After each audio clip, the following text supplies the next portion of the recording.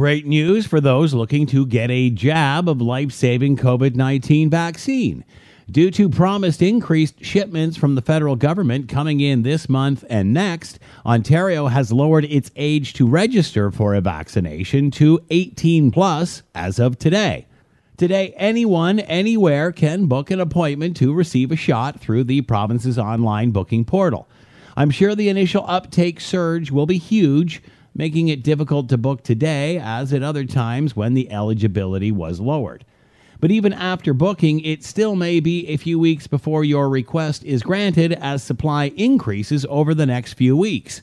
Another reminder that protocols are in place for a while to come, and we still have to do this again for the second shot.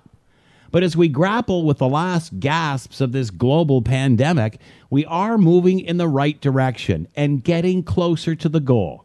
And for those who are saying, we have heard all that before, yes, we have. But that was before the vaccine finally arrived. I'm Scott Thompson.